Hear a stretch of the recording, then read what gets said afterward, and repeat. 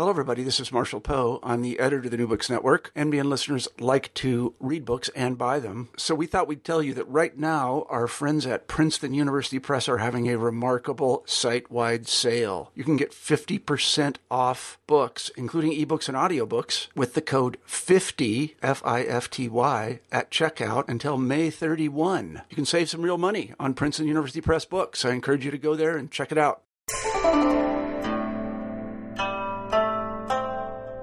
Hi there, I'm Carla Nappi, and this is New Books in East Asian Studies. Welcome, and thank you for joining us. I just had the great pleasure of talking with T.J. Hinrichs and Linda Barnes, the two co-editors of a volume that was just published in 2013 by the Belknap Press of Harvard University Press, called Chinese Medicine and Healing, an Illustrated History. Now, this is a volume that is extraordinarily readable. It's going to appeal to a wide range of readers, from people who are interested in the history of China, perhaps the history of medicine and the combination thereof, who may not know anything about those topics, to researchers who specialize in work on medicine, healing, China, and their historical and contemporary instantiations, and really readers who fall anywhere along that spectrum in between. It's a volume that's composed of 10 topical chapters organized chronologically that each individually take on a particular period of the history of Chinese health, healing, and medicine, and that are each authored by an individual scholar. In addition to these 10 individually authored chapters, there are also a series of vignettes spread throughout the chapters that are shorter pieces that introduce translations of really fascinating primary sources, examples that expand on the treatments given in the chapters, and elaborations of certain really interesting concepts or cases that come up in each of the chapters. And so, if taken collectively, there's a wide range of authors and authorial voices who contribute to what comes out, the story, the narrative that comes out of the chapter. And so it's very polyvocal, while still, because of the very careful editorial attention that TJ and Linda brought to the picture and to the project, retains a very coherent narrative flow and a very readable and consistent narrative thread. So it's a great book to read. It's also a great book to teach with. This is really a game changer for any of us who is interested in or who has any experience with teaching topics in the history of science, technology, and medicine in China, either as a textbook that can be assigned as a standalone unit for a history of Chinese medicine or a history of science and medicine course, or as a series of excerptable parts that can be taken out and deployed in different units of courses on world history, history of science and medicine, history of healing, history of China, and any range of other topics you can imagine being relevant to the history of health healing in China and its contemporary practices. So it's really an amazing accomplishment. And in the course of our conversation, TJ and Linda and I talked about the genesis of the volume, what brought them to this project, some of the really interesting aspects of the craft of editing this volume that they encountered along the way, and also their particular visions for the state of the field and some really fascinating examples from their own research, which you can read some of in the book at hand. So it was just a pleasure to talk with them about the book. I hope you have a chance to get your hands on a copy and to read it, and I hope you enjoy the conversation. We're here today to talk with T.J. Hinrichs and Linda Barnes about their new edited volume, Chinese Medicine and Healing, an Illustrated History. Welcome to New Books in East Asian Studies, T.J. and Linda, and thank you so much for both making the time to talk with me and also for your patience in organizing a three-way call. This is great. No, thank you, Carla. Oh, it's my pleasure. Very much appreciate it.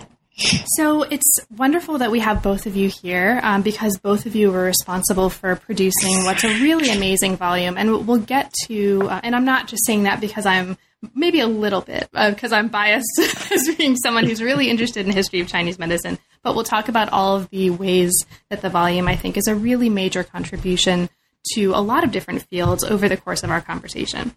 Before we start doing that, let's start off by talking just a little bit about what brought you both into this project and before that into the field. So could you each talk a little bit about what brought you in the first place into the field of the history of Chinese medicine and healing? And perhaps, TJ, we can start with you. Sure. I just visited my family's home in Nebraska a couple of weeks ago, and I have to start there because when I was growing up, I really wanted to get actually as far from Nebraska as I could. And I had the role model of an uncle who is in business in East Asia. And I thought he was very glamorous and wanted to follow in his footsteps. So in college, I began studying East Asian history. But I think if I had gone into business, I might have sunk several ships before I was done. And so it's a good thing that I kind of figured out that I have a more scholarly bent and ended up in Chinese history. So TJ, why did you end up in medical history in particular?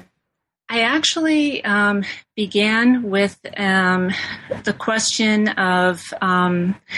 and it came out of readings in European medical history of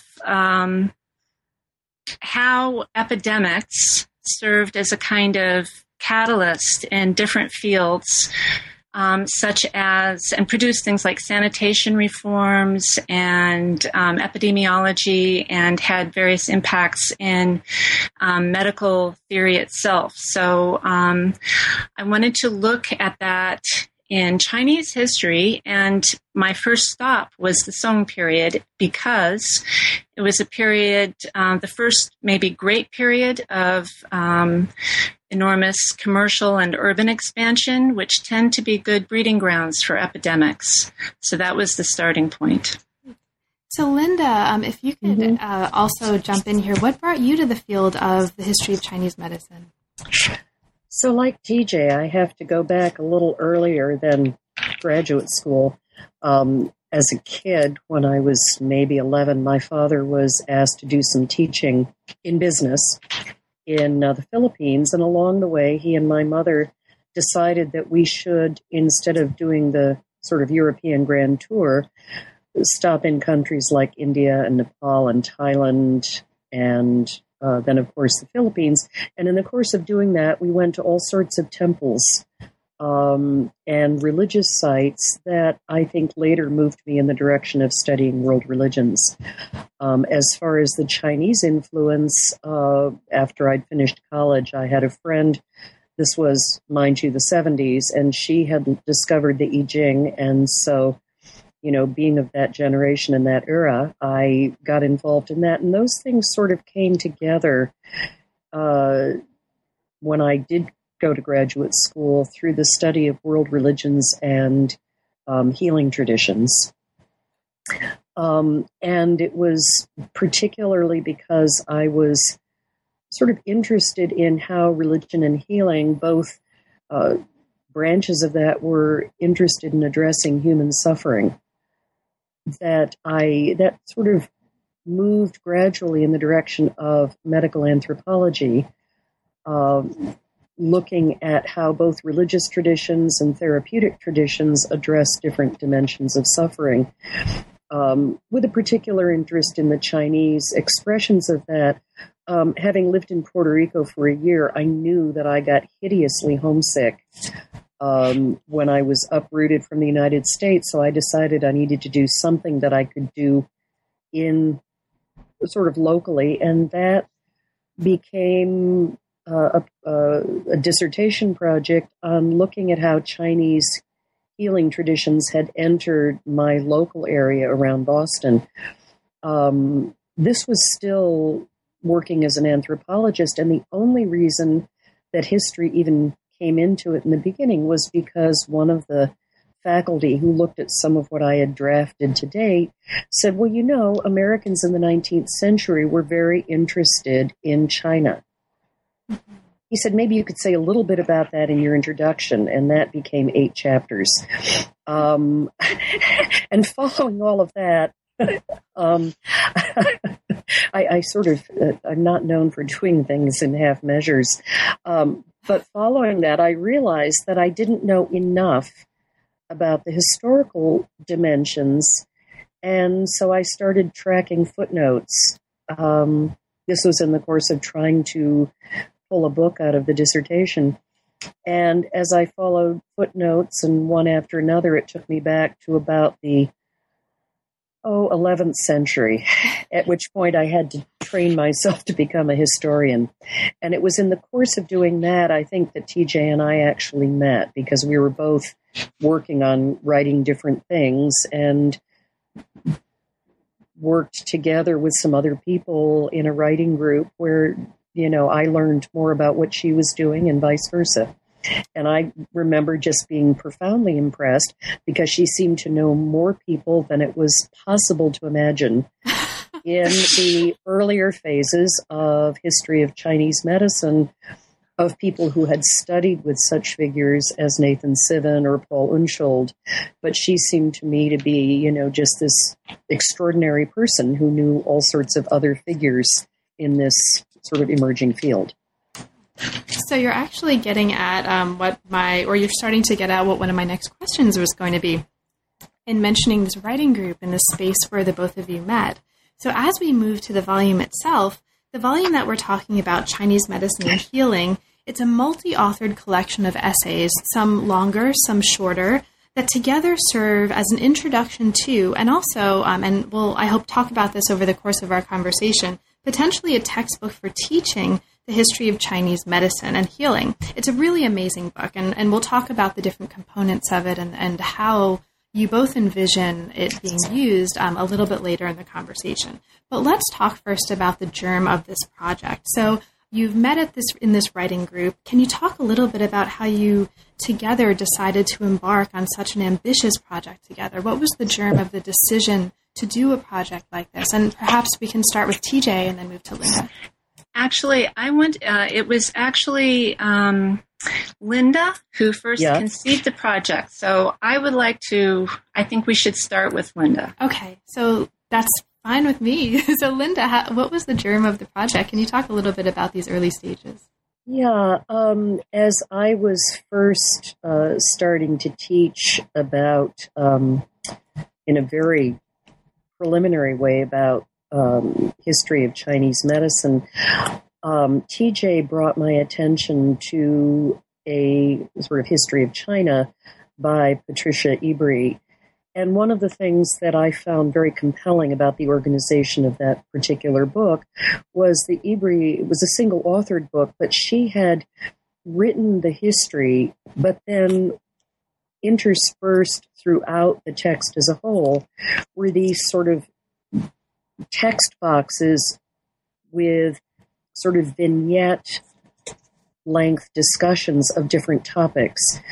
And the whole thing was illustrated. And so knowing that TJ was familiar with that, and that we both liked Ebri's work, we had we began a discussion in which I wondered with her whether it might be possible to do a history of Chinese medicine using that same sort of organizational approach, but instead of our writing all the vignettes, seeing if there might be a way to tap the state of the field in the history of Chinese medicine and have the book, as much as possible, represent sort of worldwide scholarship, and therefore not privileging exclusively one person's work in a given period, but rather their work enriched and complemented by topics that other people had written about.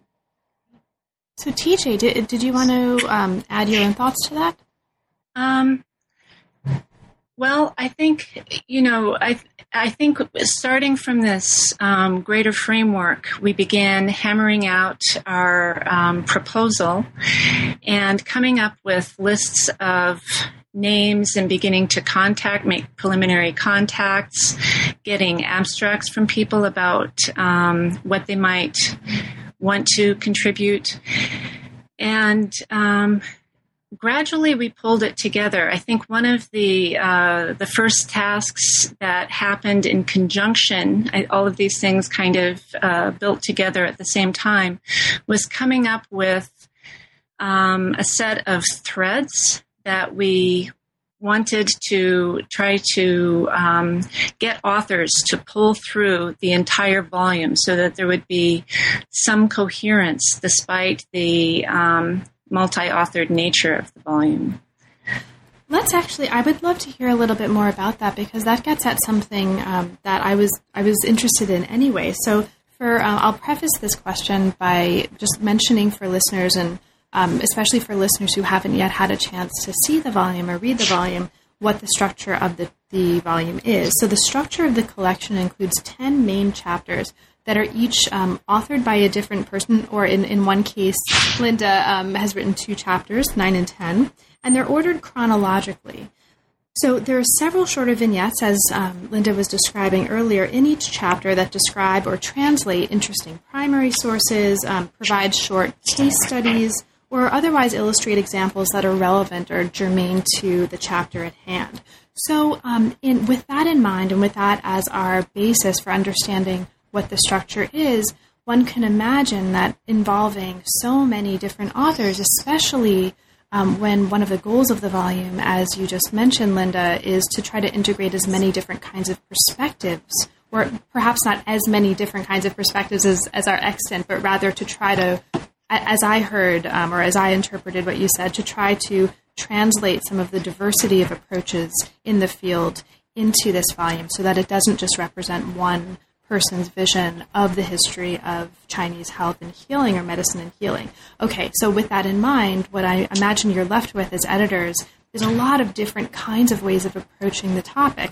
So TJ, if you wouldn't mind, could you talk a little bit about some of those threads? What were some of the consistent kinds of themes or topics or threads that you asked authors to maintain throughout the book? And then afterwards, I'd love to hear Linda's thoughts on that as well when you're done. Sure. I'm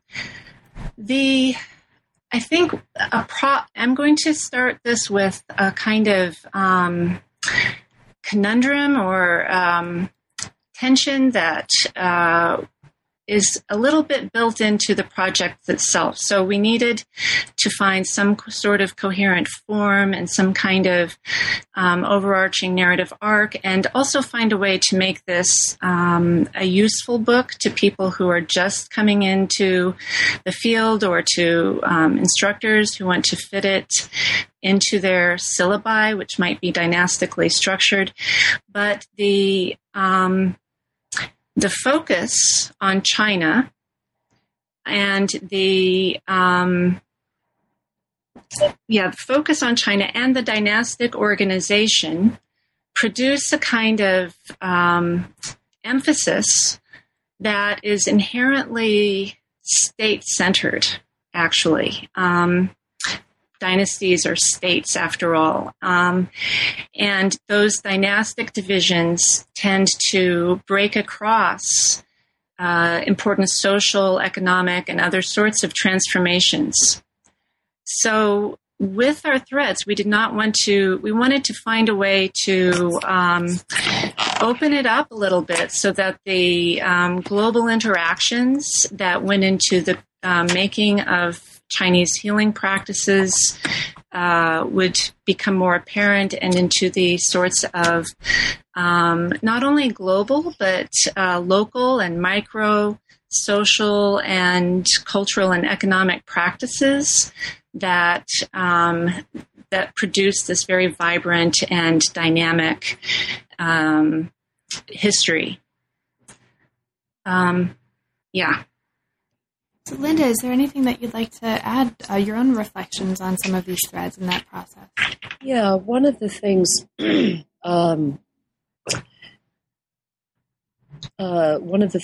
I think that we discussed at great length, and that was very important, was that as different aspects of Chinese medicine in particular have become increasingly biomedicalized,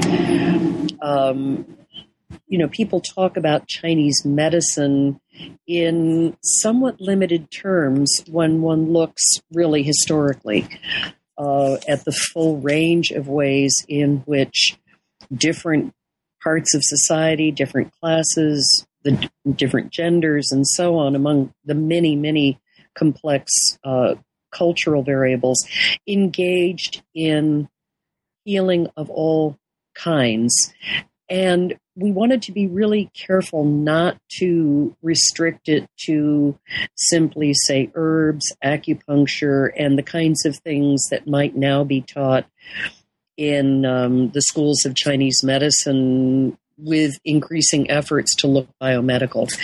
That meant we had to take into account shamanistic practices. For example, TJ's work, and she'll say more about this, I'm sure, involves necessarily the discussion of how shamans were conceptualized and politically viewed and so on.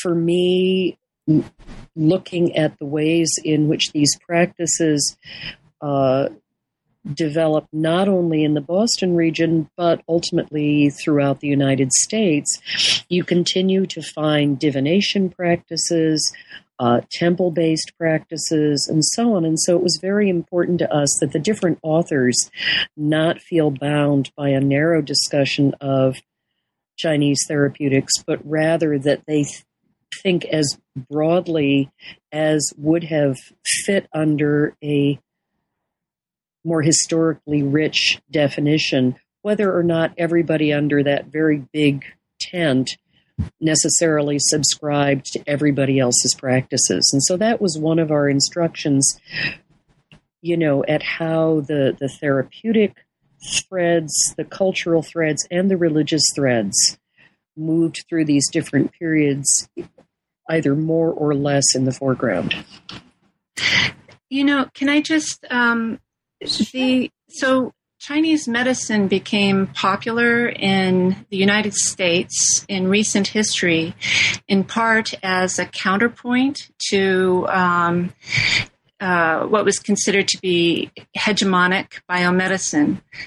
But what is interesting is not that there's something inherent about Chinese medicine that makes it countercultural or counter-hegemonic, but that historically medicine itself, Chinese medicine, was produced and reproduced generation after generation by people who wanted to distinguish it from what they deemed to be lower practices in competition. And so even if we are we're narrowly interested in just what is Chinese medicine, where did it come from, where did those ideas and practices come from, we have to consider this larger context of competition and these other sorts of really political agendas for distinguishing the medical from the non-medical, and that line was constantly shifting.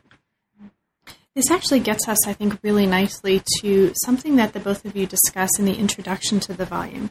So in the introduction, you both lay out some major conceptual and methodological commitments that you mention informed some of your editorial decisions in the volume and perhaps your own decisions in choosing what to incorporate into your own authored chapters.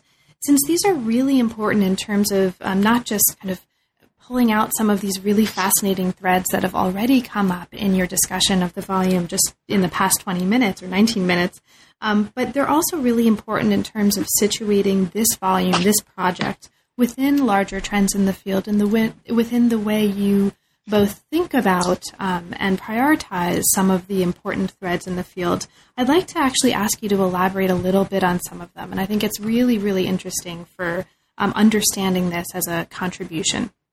So, TJ, you just mentioned the issue of trying to decide what counts as medical, and Linda, you also just invoked the something that we might call a kind of encompassing or an attempt to encompass a very expansive view under the tent of what counts as relevant to medical and healing practices with in your approach to the volume. So let's actually start there. What counts as medical for your purposes in this volume? And just as important, I think, and just as interesting, did you come to this volume with a clear sense, especially given the fact that you have an interest in being so expansive, a clear sense of what doesn't fit under that umbrella? So what is medical, and is there anything that you in the course of the practical editing process, or even just conceptually, agree or feel doesn't fit under that rubric? And perhaps we can start with Linda and then move to TJ. You don't ask small questions, do you? Sorry. And, feel free if the two No, that's quite all right. No, that's fine. What would not fit under that tent? I come back to this question of suffering. And, within a more Buddhist framework, let's say, the true cure for suffering is coming to an awareness of the teachings of the Buddha and living within the Eight Noble Truths and learning compassion. And most of the, say, religious traditions have ways of talking about how you live as a particular kind of human being so that you are, either mending the world or, working within its natural order and so on and so forth. And aspects of that process of being and becoming human have to do with easing one's own suffering and the suffering of others. I suppose for me, practices related to that attention to suffering come under the really broad tent of healing. That doesn't necessarily mean that people conceptualize them as medical, but I like to start with that broader tent because I think it then gives you this, as you say, more comprehensive field within which to say, okay, out of all of that, what leads people at different points of time and in different groups to decide that something counts as a particular kind of therapeutics? This actually also speaks to another one of the major points that you both make in this introduction, which is something that we've already touched on very, very briefly, which is this more expansive title of Chinese medicine and healing, and not simply Chinese medicine, which was also a very deliberate decision, it seems, that relates very much to what you were just, the kinds of things you were just saying. Yeah. So, TJ, did you have any thoughts on this? Well, I think one thing I think that this kind of project, and I'd like to see this, I think it is extending more generally in academia as more and more people work interdisciplinarily, but rather than taking pre-existing categories, so in today we might say there's the suffering of the body, the mind, and the spirit, and you have the disciplines of biomedicine, psychiatry, and theology, right, to address these sorts of divisions that we make, but to ask, to take a more flexible approach and to ask, how have other people divided up the world and addressed their own suffering, and have they divided the mind from the body? And if they did they do it in a way that was, how did they do that? And it's never exactly the same as, has been informed by the disciplinary specializations of the 19th and 20th centuries. Mm-hmm. But I think it requires this kind of intellectual agility with dealing with everything from what is China, which is constantly shifting through time, recognizing how other people have delimited ethnicity or polity, and then also expertise. Mm-hmm. Great. Thank you so much. So a related question that for me naturally stems from this really, really fascinating conversation, at least for me, falls under the rubric of something, TJ, that you just mentioned, which is this attempt to kind of be more flexible about the kinds of categories that we're bringing, or that you both are bringing in your editorial work to this project. And this also speaks to another conceptual point that you both made in the introduction, which was at least to the mind of this reader, I read it as a point that you were trying to also avoid holding fast to some of the common, not just categories, but also dichotomies that tend to shape the way we think about the history of science and medicine, sacred and secular, science and religion, and so on and so forth. Given that, the volume is extraordinarily rich, and there's so many different kinds of lived practices and textual practices that are treated in the volume under this expansive view of healing and health and medicine. Is there anything, before we kind of move on, that didn't make it into the volume that if you had, infinite time, you would have liked to include a chapter on? I mean, is there anything that sort of was in your mind as being important or relevant to this, but that didn't quite make it into the volume in its current shape? That the first thing that comes to mind is there were a number of people we had invited to be part of the project who, for a variety of reasons, couldn't participate because of other things going on in their work or lives. And, for example, we had wanted material on military medicine. Mm-hmm. And the person we invited found that he couldn't end up doing it. We had wanted one or two other people in medical anthropology to write, and they had conflicts. So in my mind, I think we asked everybody whose work we thought was, that we really liked and felt was challenging. Linda, we didn't ask Carla. I didn't know Carla. Carla, we hadn't met at that time. And this was not the subtext. This was not the subtext of the question. No. But of the people we each knew at that time, of course. I think we asked everybody, and for the most part, what was really exciting was that most people did say yes. A few had to drop out, although remarkably few. And, there were a few people we talked about and felt that for this project, it wasn't quite the right connection. But I think what was most exciting to me was that pretty much all the things that we thought about wanting to address, we, in one way or another, were aware of somebody working on it. And I remember our going through this massive list and sort of dividing it up as to who was going to contact whom, and then who was going to follow that author throughout the project. But what was wonderful, and one of the reasons the book ended up being so big, was that so many people were willing to help with it.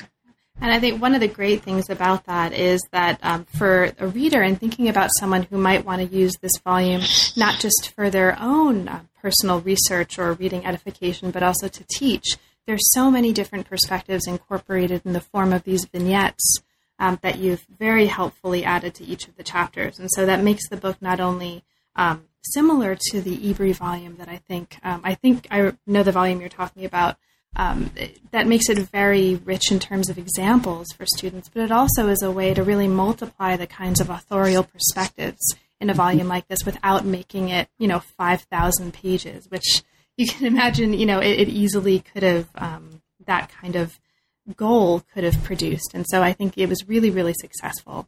So scholarly dim sum. Can I add just one point on this? Course. And so one of the things that I am very, very happy about with this volume is that the Harvard University Press agreed to let us include extensive citations and bibliography.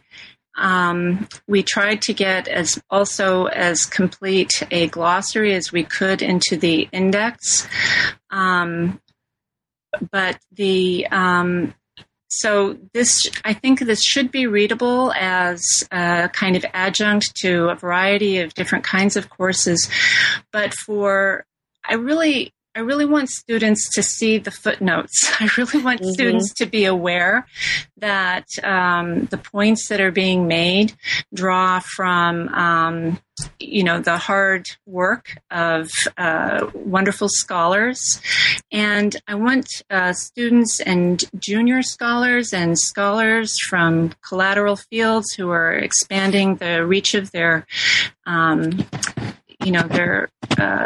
pursuits. I want them to have the resources right there to be able to follow up, as Linda, described doing earlier, to track down the fuller story, right, in the rest of the literature. So, and Carla, you are in the footnote in the bibliography. Don't be silly. We can move on from that. And that was not the point of that question. If I could just add, there's one other group that we haven't talked about yet, and there are a couple of authors who represent this contingent, and that's practitioners. Sure. In our TJ, I wholeheartedly concur with TJ. We talked a lot about how this could be a book that would be classroom friendly. It had a huge influence in how we edited things, how we modified some author's style. We wanted it to be, above all, very, very readable and not one of those things that students just feel they're slogging through. But the other group that I think we both wanted to reach were practitioners who don't necessarily have extensive resources that they study about the history of sort of their own medicine. From my perspective, that's especially true of practitioners in the United States. And so, I for that reason, it seemed important to include at least several practitioners as authors and to focus on sort of practice dimensions so that people who are therapeutically involved now can also understand the many roots of their own work. Thank you. Talking about the roots of people's own work, let's actually, I think it would be good to spend a little bit of time talking about your own contributions, because the two of you not only edited this amazing volume, reconciled all these chapters and vignettes with each other, but you also wrote and contributed chapters of your own. So I'd love to hear just a little bit about that. So TJ, you wrote chapter 4 on the Song and Jin periods, and we've heard a little bit actually from you at the beginning, and also from Linda's mentioning of your work with shamans and these kinds of issues, about your broader interests and the kind of interest you're bringing more broadly to Song medicine in this chapter. But I wonder if you could talk a little bit more about that. So what particularly, in terms of your own research, what particularly brings you to Song medicine? What do you focus on? And what were some of the most important aspects of this very rich and very broad field that you wanted to incorporate in this chapter? Well, I'll say that despite my larger intellectual agenda to try to undermine the dynastic and state-centered organization of the book with a richer and more bottom-up sort of history, that my own research to date has focused more on state policies, and quite narcissistically, because I've really been thinking about the period in those terms. I started with the very dramatic institution building programs of the Song state, building, expanding education, publishing and printing books, and expanding medical relief, building clinics to provide relief for the indigent poor, to distribute medicines, to distribute, for epidemics, and using all of these programs to try to get Southerners in the South. Southern China was still a very much a frontier region, not unlike the American West, where you had a mixture of people who were recognized as what we might say non-Han or non-Chinese in modern terms, and of a myriad of other groups of people who were doing all sorts of things. And the Song state made a huge effort to get those people to use medical rather than what they called shamanic healing. And really, the way they used shaman was a lot like saying witch doctor or something like that. So that has been a passion for me, and I gave that center stage. But it's also a period of enormous commercial growth and urbanization, as I mentioned. And so we have this drugs trade and this circulation of medical knowledge and practices that really had much less and often nothing to do with state programs. There were also all sorts of religious transformations and the appearance of new types of religious practices and new types of religious practitioners who also participated in healing. And some of that is in there. It was also this amazing transition, which is often obscured in the kind of continuity of language about family. There was a huge transformation in the structure of families and in gender relations. And so women's medicine also underwent enormous transformations. And those last are some areas I was trying to keep the page count, the word count down, but they could have all used, I could have started with any one of those, from any one of those directions. So those are my the ways in which my obsessions maybe put a big weight on the front end of that chapter.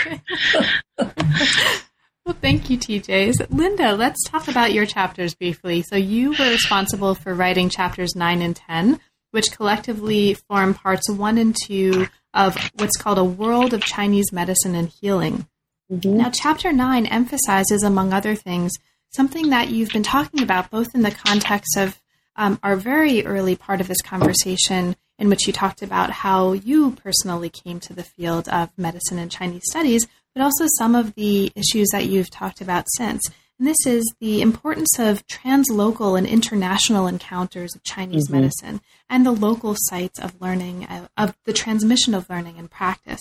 So what, briefly, if you can, what particularly draws you as a scholar to these sets of issues? And because this is really so much of what Chapter 9 is about. Yeah. Well, I was thinking as I was listening to TJ that one of the reasons I think that being both a historian and an anthropologist feels very synergistic for me is that, at least as I understand them, and in my own work, they involve looking at what happens when sort of cultural, therapeutic, and religious pluralism emerge in all sorts of expressions.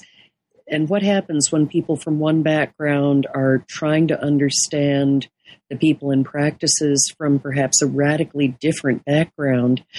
The material that my own work in the chapters, which I should say was intended to be one chapter, but I had spent so much time editing the other chapters and materials that for which I was responsible that we came down to the deadline. And I said to TJ, I can't cut as much as I have to cut. So it was partly, I don't know whether lack of discipline or lack of something. Those were not supposed to be 2 chapters, and TJ was extremely patient with me. But the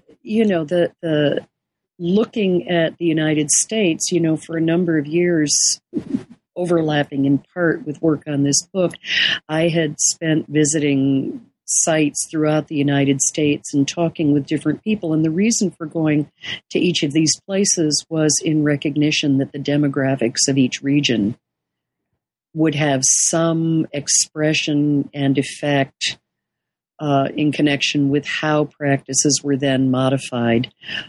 So chapter 9 was one way of getting at that. Chapter 10 was a different way. But it really came down to this broad question: what happens when people from different backgrounds interact through their respective practices and try to make sense of each other? Now, chapter 10 explores some of the many, many different kinds of these practices, modern and contemporary practices, that are encompassed within this very expansive category of Chinese medicine and healing. And there are some wonderful, or there's a wonderful range of practices represented, including, I'll just mention a few of them briefly for listeners who haven't seen the volume: food therapy, herbal medicine, various sorts of harmonizing practices in spaces like temples, homes, clan halls, other kinds of associations. You talk about new organizations for self-cultivation and service, longevitology, which I just love. That's going to be one of my new words, longevitology. That's one of my favorite words now. Divination, dream interpretation, face reading, and actually many, many more. It's a wonderfully diverse set of practices that I think collectively give a very, very powerful picture of the range and the multiplicity of kinds of practices and ideas and beliefs that make up this very living field that we refer to as Chinese health, healing, and medicine. So these two chapters, 9 and 10, Linda, are full of some great examples on individual cases. Is there one, or perhaps one or two in particular, that constitute some of your favorite examples or individuals from these two chapters? Well, although I haven't met him personally, I corresponded with Mutulu Shakur, who really is, in my mind, one of the elders in the introduction of acupuncture applied to detox work and now to relief work around the United States and around the world. And so I his story felt very important to me to tell because he's gotten relatively little public credit for this work. So he's been one of my favorites. And another, just because it's so strange to me, is, the application of feng shui in McDonald's in Southern California. I'm sort of drawn by these ostensibly improbable examples that, when you look more closely, have their own logic and they sort of make sense. And so what I find really fascinating is, in what way do they make sense? Linda, it's actually, I think, worth just a super briefly, but for listeners who, there may be a lot of listeners who actually have never heard of Mutulu Shakur, and it's such a fascinating story that, do you want to just very briefly explain who he is? Yeah, he was an activist in Harlem, particularly motivated to try to address the problem of drug addiction in Harlem and Spanish Harlem, and the imposition of methadone clinics. And in the course of that kind, he was also very involved in Black liberation movements of the 70s. And so he heard about the use of acupuncture in relation to drug detox work, and he and a number of other activists tracked down someone in Canada and went up periodically to Quebec to study with this person. And Dr. Shakur is the stepfather of Tupac Shakur. And, some of his political activism put him on the watch lists of the FBI. And the long and the short was, he was charged with crimes relating to the theft of a Brinks truck. And in the course of that process, although he was not present, one of the guards was killed, and he was charged with being part of the larger plan. And so he's been in prison for several decades. But is, remains very interested in the field, and also, in other ways of sort of social healing. Thank you so much. And it's, I I would just want to highlight that for listeners because it's one of many, many really interesting cases in this book that I think really push the field forward in terms of research and as well as offering a synthetic tool for learning and teaching. So as we come to this last part of our conversation, as our time winds down a little, let's actually step back out again and talk a little bit about the volume as a whole. Now that you both have very helpfully given some insight into your own authored contributions. So what are some of the contributions, the most important contributions that you feel this volume makes as a field, and how do you envision your ideal user of this volume? Sort of what's your ideal vision for how users, readers, teachers, students are going to use the volume? And perhaps we can start with TJ. Well, I talked about students and scholars, and I hate to single out a single type of ideal user because I hope that it's readable enough, or at least much of it is readable enough that someone who's just interested in the subject could pick it up and find stories like Mutulu Shakur's that are absolutely riveting.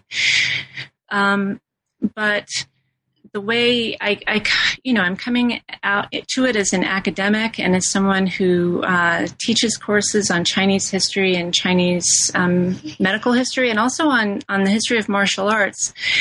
And I think one of the ongoing issues that arises in these studies is the common idea that Chinese culture and civilization and Chinese medicine and martial arts in particular are 5,000 years old, and that there's this kind of stubborn idea that nothing has changed for 5,000 years. So they're both really exotic and cool because they're 5,000 years old, but they're also dead. I just have to say dead because they haven't been changing. And actually, the story is much more interesting and exciting, and I hope even just for practitioners, I hope even just the very fact of change makes it liberating to practitioners as they do things like Linda talked about, of using feng shui, which used to be primarily used in burials, of using feng shui for organizing their McDonald's and for using Chinese medicine for drug treatments. Great. Linda, do you have any thoughts on this? Well, just to second what TJ said, I think we tried to keep multiple hypothetical readers in mind as we planned the book and as we edited it and so on to really emphasizing readability, comprehensiveness, sort of a refusal to be academically dry, and therefore, being willing to put in stories that were much more, this goes to TJ's earlier point about ground up, really growing out of popular practice, which now can involve things like, so what's out on the internet? What is, sort of popular discourse? And that's another thread I think that we tried to have go throughout. But it really was to reach a broad spectrum of potential readers.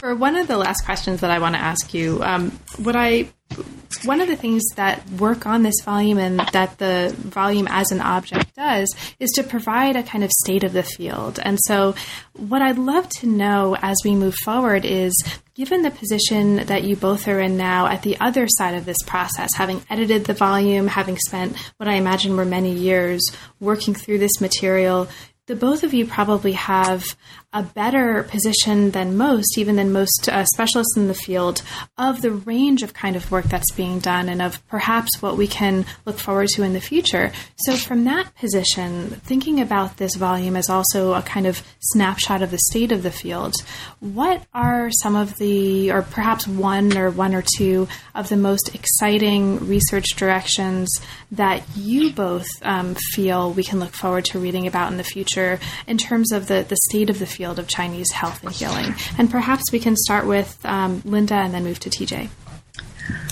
Well, I'm not sure it's being written about some. So I think it's something we're going to see more of down the road. But, we talked earlier about the biomedicalizing direction that has been happening not only in, say, mainland China and other parts of the Chinese world, but certainly in the United States. Mm-hmm. However, I think there is a counter trend that flies somewhat lower, below the radar in sort of bureaucratic circles, at least, which, involves the ways in which people are really resisting that. They're questioning this sort of narrowing of the field. They are looking back to older texts. It's tricky when we talk about older teachers because even the older teachers have been very influenced by developments in the 20th century. But the incorporation of some of the kinds of practices we've talked about, there's this sort of ornery insistence on going back to older practices and pushing back against this narrowing trend. And so I think that's a very interesting facet of, TJ's point earlier about, the medicine is constantly changing. Great. Thank you, Linda. TJ, what for you are maybe one or two of the most exciting future directions of the field from your perspective as someone who's just written and edited what's potentially something that functions as a state of the field? Well, so one of the most exciting things, I think, is the work of scholars such as, I don't know if you've heard of her, there's this scholar named Carla Nappi, who please, that's not allowed. No. Sure it is. Present company excluded. No, but I'm not kidding, because one of the exciting things is that there are more and more scholars who are taking on the not inconsiderable challenge of learning not only classical Chinese, literary Chinese, but also learning Manchu, working across, earlier forms of Korean or Japanese and Chinese, Vietnamese, to do the groundwork that we really need to do to be able to flesh out the connections of this place we call China with the larger world and Arabic, right? So which is one of the most impressive things, Carla, is that you're going way out of East Asia with this. The other thing is that I think there is a lot of work coming out from archaeology. This has been going on for some decades now, but lately, scholars have been focusing renewed attention on the manuscripts found at Dunhuang in Central Asia, on the medicine within those, and we were fortunate to represent some of that scholarship in chapter 3 of the volume. And finally, I'd say I really am excited by the increasing opportunities that there have been for international collaborations. Mm-hmm. So we were in people's the study of this field has really exploded in the People's Republic of China, and we're getting some really exciting new scholarship from them. So, and communication across these fields. So, not just in one country, people tended to really do textual studies. And in another country, the Annales School was really hot and people were doing social history. But now those borders are opening up, just as I hope the borders of how people imagine Chinese medicine and healing might also open up. If I could just throw in one other remark on that. And, as you know from your own work, Carla, the issues of exchange and the ways in which different groups name and frame things really kind of requires a multidisciplinary approach, and because no one discipline quite gets it at everything. And I think, at the risk of embarrassing you further, I think your own work really does exemplify that. But I think it also illustrates ways in which historical study intersects with these other kinds of inquiry and needs to do so. Aw. You guys. No, thank you both. And I think this has been a real learning experience for me too, reading the book. And I'll just say, even as somebody who works in the field, I learned a tremendous amount from reading the material in this book. So I commend it to not just people who feel like they don't know a whole lot about Chinese medicine, healing practices and histories, but also people who do consider themselves specialists in the field, because there's a lot to learn in this book for all of us. So now that we've come to the end of our conversation, and we've only just very barely scratched the surface of the really rich contents of the book, is there anything else in particular that we didn't have a chance to talk about in this hour, but that either or both of you would like to mention, especially perhaps for listeners who haven't yet had a chance to pick up a copy of the book and work with it and read through it? And maybe we can start with Linda and then move to TJ. At the moment, nothing comes to mind, but thank you for asking. No problem. And that's a fair answer too. That's an option. TJ, is there anything that you'd like to put on the table? There's one thing that I would like people who purchase the book to do, and that is to give careful study to the cover art, and to think about on the back cover, there is an I think early 12th century painting on which the object on the front cover was based. And I would just like readers to take some time to think about how the sensibilities and the types of thinking about medicine that are embedded in the two objects. I do that with my classes, and I think it's a really enlightening and fun exercise. And Carla, actually, I did think of one thing that does grow out of that, and just to say that there is a reason that we were so insistent on as many illustrations as the press would allow us, and that's because I think it's impossible to imagine something from text alone, and our culture tends to be very, in certain ways, especially in academia, very word-oriented. So I think, my hope would be that readers would take the illustrations as seriously as they take the text. My only regret is that for reasons of cost, the press couldn't do the book in color, but I remain very grateful that they allowed us as many pictures as they did, including the really wonderful maps that TJ with some of her students generated specifically for this book.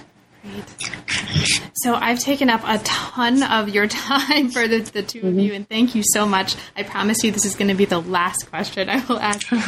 In addition to being authors of these great chapters and editors of this amazing volume, you're both very active and very eminent scholars and researchers in your own right, and are working on other things as well. So now that the book is out, and congratulations, it's an amazing book, and I'm sure it's going to be widely read and assigned, and I certainly will be responsible for at least some of that, the assigning and the making people read it. And I think it's an amazing resource for students and also for colleagues. What's next for you? What is currently inspiring you? What projects are you working on now that this book is out? And perhaps we can start with Linda and then move to TJ.